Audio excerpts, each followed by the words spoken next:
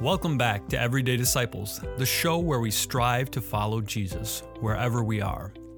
My name is Adam, and I am one of the producers and editor of this podcast. The contributors to today's content and myself are grateful that you've chosen to invest your time and mental energy in today's content.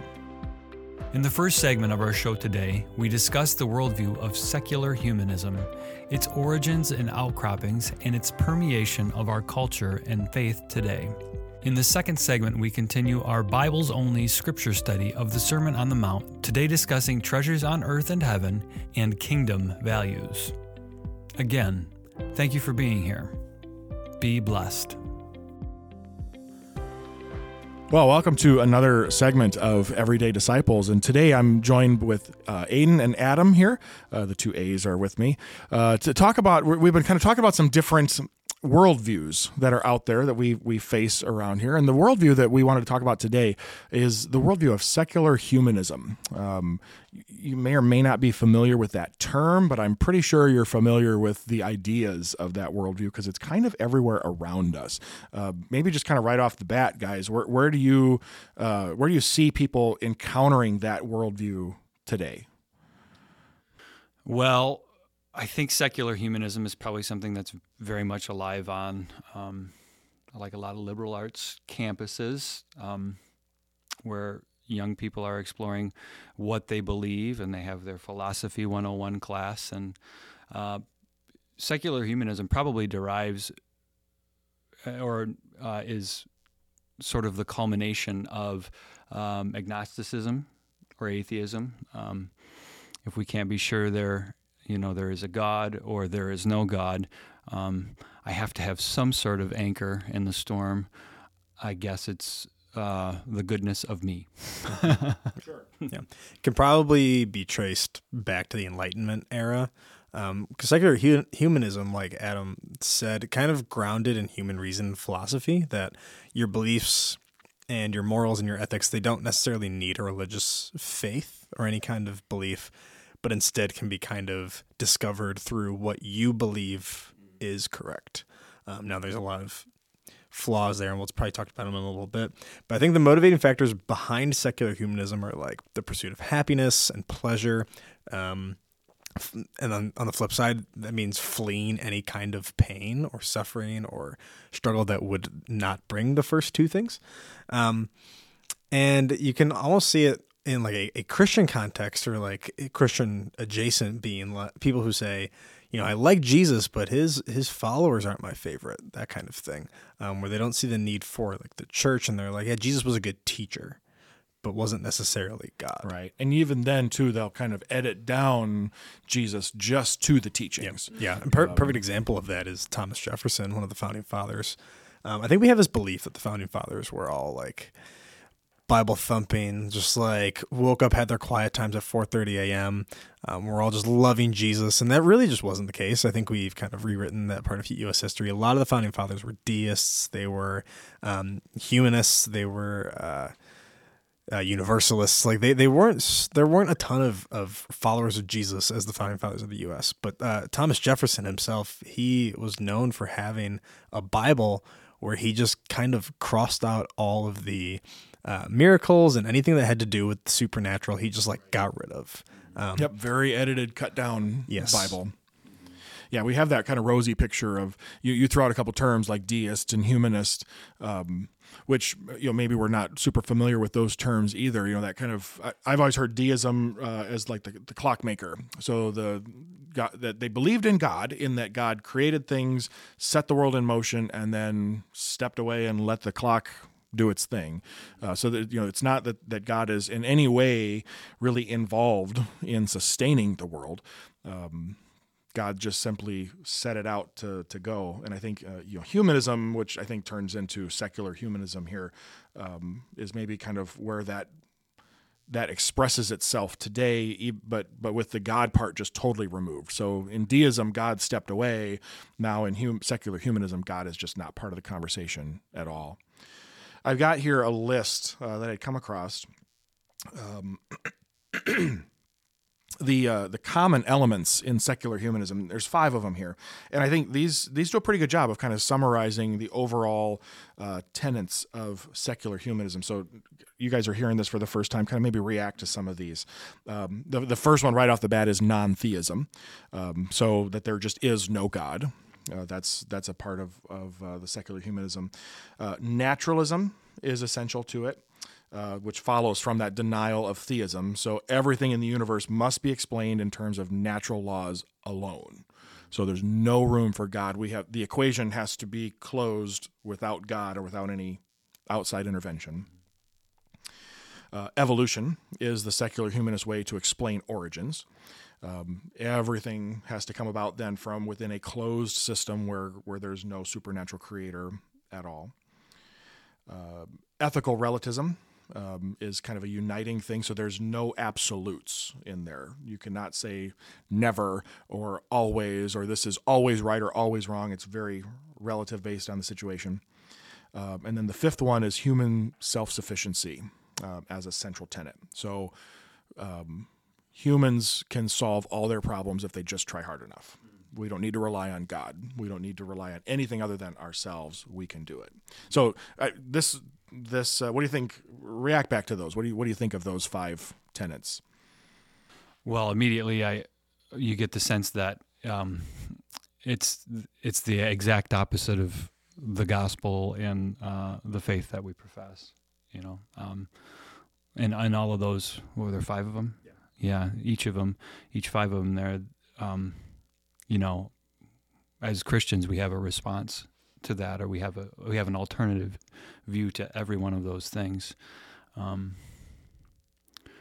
What a terrifying world if ethics are relative. Then who gets to decide what's the right set? So majority rules. Right. I mean, hopefully. But I mean, that's our world right now. Yeah. I mean, here in America, we'll vote on whether it's right or wrong. Right. And once we've voted, well, then this is what it is now. Mm-hmm. Until we decide down the road we're going to vote again. Right, and that's the other impression I got, is that there's no foundation to any of that. It's just blowing in the wind. Yeah. And those are the 5 defining characteristics, but I think the things that secular humanism stands for is pretty similar to the Christian faith, where secular humanism will identify a lot of the same values of the kingdom of God, love, joy, peace, justice, mercy. It's Christianity with paralleled content, but it's just kind of void of any association with God. I took this from pastor and social commentator Mark Sayers, but we want the kingdom without the king. We want all the things that come from what the kingdom of God stands for. We just don't want Jesus on the throne, because that means a lot of other things for us that we don't want. We don't want the need to obey. We don't want submission to a higher authority. We don't want to believe, or we don't want to practice some of the things that Scripture commands us to. And so, yeah, because I'm not sure. I'm just kind of internally reacting to that. Do we really want the kingdom without the king? I think we want to be the king of our own kingdom, and because the kingdom, even without the kingdom, at least as it's talked about in Scripture, still contains a lot of stuff that's hard for me. Some certain practices and things that are a sacrifice. Our culture might hold up sacrifice when we see someone doing that, but I don't want to do that myself. I'll admire that in someone else, but I don't want to do a sacrifice. I'm glad they did. Where I think the kingdom says, no, we all sacrifice. This is something that we all should do and should all want to do, or should at least all be willing to do. And yeah, I'm not sure if I'm just kind of thinking out loud as I react to that. I think in a sense, yes, that a secular humanist would want love. The difference would be the secular humanist wants love on his own terms. The secular humanist is certainly hopeful, but he's not hopeful in anything outside of himself. He's not hopeful in his suffering. Yeah. They want self-love and friendship love, but not enemy love. Yes. Or you want so for joy, like you want self-joy, you want things that bring pleasure and happiness, but you don't want, like you said, Matthew, like the sacrifice it takes. That true joy is found in serving one another and giving up your own for the sake of another. Or peace, like what does peace really look like for the secular humanist versus for the Christian? Justice, I think, is the biggest one. Because like we've kind of established, like social justice is a majorly important topic right now in politics and in society. And for the Christian, justice is rooted in the belief that every human being is made in the image of God. On the side of secular humanism, if you believe in evolution and natural selection, you therefore believe in survival of the fittest. There's no basis for justice there. It's if you aren't going to survive, you don't make it. You don't make the cut. I don't see justice and natural selection as being compatible. I think they're quite at odds with one another. And so justice is one of the big ones, I think, that we kind of get confused nowadays, because justice is this word that we throw out. We believe that, every human has this value. And the Christian says, yes, I believe that. Why do you believe that? What is your basis? If you believe this is all evolutionary and it's up for, whoever makes it deserves to, there is no reason to stand for justice and to stand for your neighbor, to stand for the poor, the afflicted, the marginalized, the outcast. And I one more thing, I think the absolutes thing, saying that there is no absolutes is an absolute. Right. So that's kind of flawed in and of itself. Right. That saying that, and what's the Obi-Wan quote? Only a Sith deals in absolutes. I don't even know if that's related. I just wanted to bring that up right now. You can cut that out. Well, I mean, in this worldview, then, the teachings of Jesus, they really become sort of sandbox rules or playground rules of just be nice. Doggone it, just be nice. Don't kick dirt. And that's all good, fine and good. Like that's not even half of the gospel or the truth of what we believe or the richness of it. So secular humanism isn't like diet Christianity. It's a complete contradiction of it. It's not a mid ground at all. Tim Keller once wrote that to move from religion to secularism is not so much a loss of faith as a shift into a new set of beliefs and into a new community of faith, one that draws the lines between orthodoxy and heresy in different places. It's moving the goalposts to where you feel like they should be as opposed to where they were meant to be. And I think so. If the basis of it is human reason and philosophy, like you said, Adam, like that's a terrifying thought, because human reason cannot be trusted to be the ultimate authority. We can't agree on anything at all. I don't know if you've turned on the news in the last decade and a half or so. It's not just limited to the last 15 years. Yeah, ever really. But I mean, in my time, we can't agree on anything. So how are we to believe that humans can develop ethics and morality when every single person falls somewhere differently on a whole spectrum of morality? We see in Genesis 3 at the beginning of Scripture that the tree that the humans were told not to eat from was the tree of the knowledge of good and evil, because we were not created to define good and evil in our own eyes. God tells them, he says, if you eat from it, you will surely die. Because that's what kills us, is the belief that we can define good and evil in our own eyes. And so humanity, we're unable to define ethics and morality on our own because each person has their own definition of it. For one group to set the rules is a form of absolutism that is incompatible with it. We cannot set those rules and say this is what the truth is if we believe that absolutes cannot be part of it. So where do we see this creeping into our individual faith today? How does this show up in our lives? Well, I think it's behaviorism. It's the belief that I can behave according to the gospel without the blood of Jesus or without the Holy Spirit moving in my life. It's something that I have to each morning muster up in myself to be a good boy, be a good Christian boy today, instead of begging the Spirit, to change fundamentally who I am in each moment. So I think that's a part of it. And go ahead. What an exhausting way to go through life. Yeah, the weight of the world is literally on my shoulders. Like my whole existence is all on me. I've got to be good enough. I've got to strive harder. I've got to work to define my reality around me. Like, it's just all on you. Yeah, you better pull yourself up by the bootstraps, clutch the bathroom sink real tight when you give yourself that pep talk in the morning.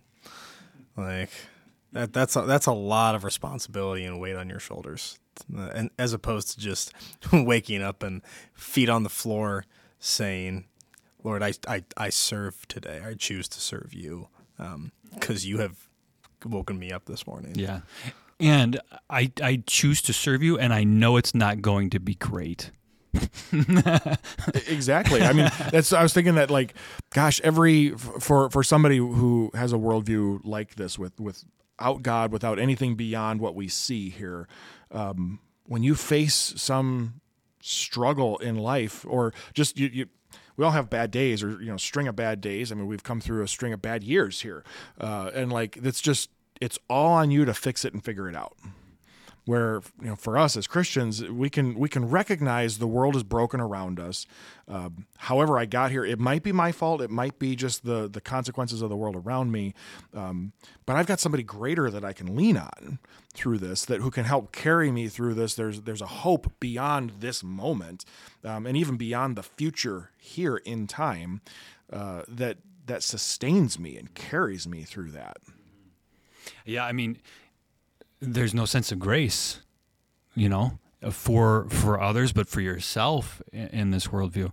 And I am relieved at the end of the day where I can go, oh, thank God there's another day, because right. I didn't do that one. I did not parent well. I wasn't, super kind to the people around me. But God gives me another day, and He gives me the grace for that day as well. And I mean, what a relief. I just opened to this page in this book, Disappearing Church by Mark Sayers, who I mentioned before.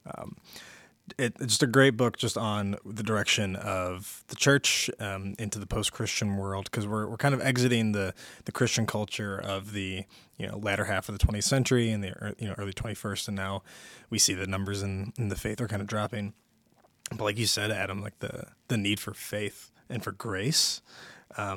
So when he says third culture, he's talking about post-Christian culture, but he says, to be shaped by grace in a culture of self, the most countercultural act one can commit in the third culture is to break its only taboo, to commit self-disobedience. Yeah, if we deny ourselves the things that we believe will bring us joy and happiness, like, that is the Christian life. Like, not to say that all your life is lived in complete despair because you're denying yourself, but the belief that what I want is not the primary thing. What God wants, what my neighbor wants.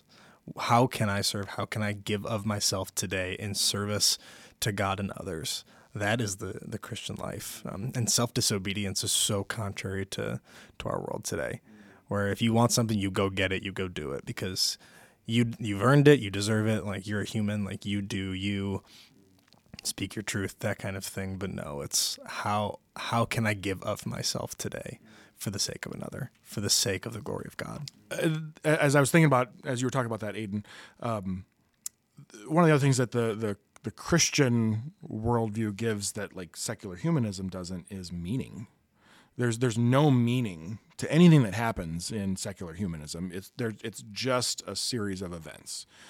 Whereas for us as Christians, we can look at the world around us. We can see God working through things that happen, God bringing good out of bad things that happen to us. Not necessarily that God causes those bad things, but that God brings meaning from them, and just meaning in suffering, meaning in joy, meaning in life. That's completely lacking in something like secular humanism, where I just make my own meaning. And I try to define what's going on in my life and when something bad happens, I have to try to figure out what's the meaning behind this or make my own. Well, again, I mean, we've said here we could talk about this all day long, but just a lot of good conversation here about a worldview that's maybe more pervasive around us than we may realize, and one that kind of seeps in very easily to the Christian life when we're not kind of paying attention, or even if we are, we may find ourselves thinking similar thoughts or being influenced along these lines. So, again, a good reminder to be in the Word, to be around other Christians, believers who can encourage us, keep us kind of on the right track here, believing the things that God's Word teaches us and not the stuff that we pick up from the world around us. So, thanks, guys.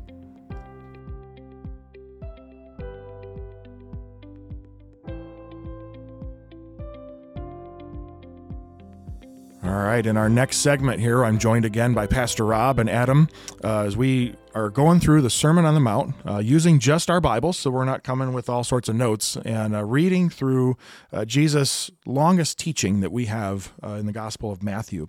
And we are coming up today to Matthew 6, starting at verse 19, where Jesus talks to us about laying up treasures in heaven. So, Adam, you want to read that for us? I will. It says, "Do not lay up for yourselves treasures on earth where moth and rust destroy and where thieves break in and steal. But lay up for yourselves treasures in heaven where neither moth nor rust destroys and where thieves do not break in and steal. For where your treasure is, there your heart will be also. The eye is the lamp of the body, so if your eye is healthy, your whole body will be full of light. But if your eye is bad, the whole body will be full of darkness. If then the light in you is darkness, how great is the darkness? No one can serve two masters, for either he will hate the one and love the other, or he will be devoted to the one and despise the other. You cannot serve God and money." All right, easy teaching from Jesus here. This very I'm straightforward let you and guys clear. Take care of the eye one. Right. As we were reading through that again, it's like that first section about the treasures on earth versus treasures in heaven. Like that's I think a fairly well-known section, and even the end part of it of the two masters, can't serve both God and money. That middle paragraph there about the eye as the lamp of the body, that's probably the one that most people would go, "What?" Yeah, right. It does take a little What's Jesus digging talking in about on there? that one. So- But I would want to say on that first one, I think it does follow exactly the context here, because in all of the previous warnings Jesus gave on the prayer, giving the alms, the prayer, and the fasting, the temptation or the twist was you get popular opinion. People say, "Oh, good job," and I think that's the treasure on earth, the commendation of people he's talking about here, or that would follow in this teaching. So he's saying, don't lay up, don't do these pious acts for the praise of other people. Mm-hmm. It's not that the pious acts are wrong, but the praise of people can be fickle, right, and can be twisted into an empty show. And certainly the moth and the rust is the destructive, and it can be taken away. So that kind of stuff is fleeting. Now, what would you say is the treasure in heaven? Lay up for yourselves treasures in heaven. I think I got the idea, but I struggle to put it into words. Sure. I'm with you. I think grasping at the words for it, it's the righteousness we have because of Jesus, the hope that we have that is in the eternal life we have in Christ. That's that treasure for us in heaven. That we are declared righteous on account of what Jesus has done for us. That's that treasure that we've got, I think.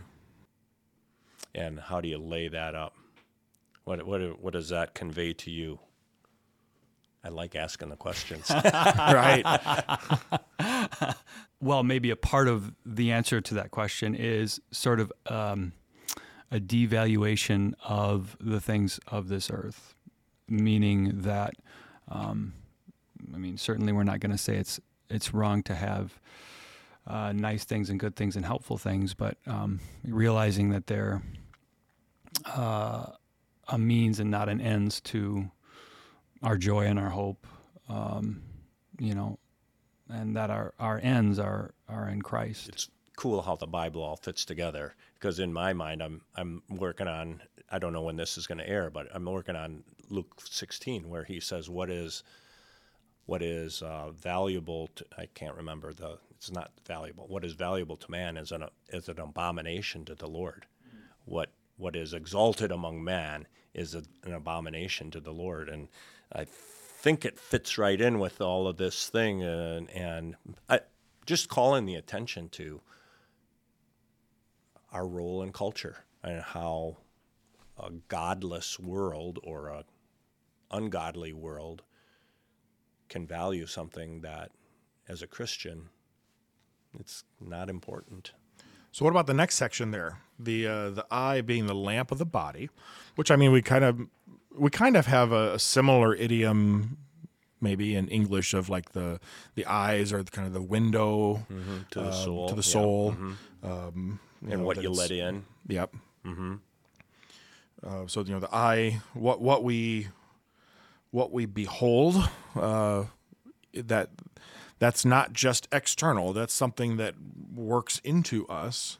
And so if we're bringing in darkness, then that darkness is inside of us too. Yeah, thank you. Because it doesn't follow in my head what you see and the light in your body will be full of light. I mean, and I know those are big concepts in Scripture, but it's just an interesting phraseology. Right. Yeah, Jesus is not saying that we become this glowing, right, radiant being.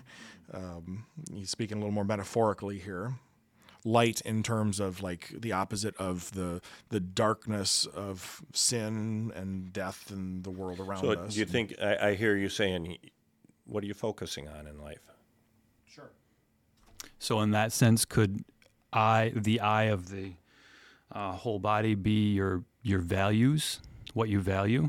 I think in the broad scheme of things, I think that's exactly it. What you're going after in life, and that's certainly a values question. Right. Which certainly follows because when you just kind of read it through at face value, you kind of it seems a little out of place. Like, why is this here? But, exactly. But from that value kind of concept, well, that's exactly what Jesus is talking about right before that. What are you valuing? Are you valuing the praise of this world, or are you valuing the eternal praise of our Father in heaven because of what Jesus has done, not because of what we've done, but because of his righteousness for us. So that's then kind of following maybe in a broader conversation here is what are you valuing? What are you putting into yourself? That's going to have greater effect than you think. What do you think is a struggle here for, 2022 American Christian or Grand Rapids person? I think sometimes we just get caught up in the pursuit of, like as simple as it sounds, we get caught up in the pursuit of stuff. Yeah. Stuff or better stuff, One of the things we talked about before, just if it makes me feel good, then it must be good. And I think that's an American value now. And that can be that can go squirrely too, very fast. And the I becomes that sense of self-fulfillment, which we want people to be self-fulfilled, and that's a good thing on its own. But it can be careful, or it has to be tempered with the teaching of truth, that there are some things that actually feel good that are dangerous for you. And maybe that's the last sentence there. If the light in you is darkness, how great is the darkness? You've been totally fooled or blinded, and that can happen to all of us. I'm not trying to cast stones on somebody else's house, but that's a word for me. And I think that then flows right into the final part of what Jesus is saying here. He circles back around to money, but the point of you can't serve two masters. We're gonna naturally want to follow one thing over another thing. And what are we going to give our lives to? What are we going to, point our desires toward? Is it going to be the things of God, or is it going to be the things of the world, or the things that I want? Or well, I thought you hit the nail on the head. One of your messages a while ago about where Jesus talked about hate your own family, over me. Yep. And it's not hate in the sense of be repulsed by them, but there's a top preference, and then there's a second-tier preference. Right. And that's a Hebrewism that comes through in that, love and hate dichotomy. Right. And clearly there's some things that are second tier for us as Christians. Do we have to take care of some things? Absolutely. Do we have to love them? No. I've just heard the axiom before of, that you cannot serve God in money, but you can serve God through your money. You should love God, and through everything you have and through everything you do, the love that you have for God should be expressed in those things or through those things. And yet we're so twisted we can make that love of God through our money become a show that he just talked about in the hypocrisy. An idol unto itself. Yeah. And I think, Jesus calling that out here at the end of this section, before moving into the next one, we can't serve God and money, that money is such even in Jesus' day, money is such a dangerous and easily misused thing that it can quickly become a god to us. I mean, I'm pretty sure this is this mammon here? I would assume it is. I would assume so too, which is, kind of in the Middle Ages kind of gets personified almost as its own deity. This deity of greed and worldly possessions and all that kind of stuff, that it so quickly turns into a god for us. Well, great. I think this a good conversation again on another teaching of Jesus here as we continue to walk our way through the Sermon on the Mount. So thanks, guys.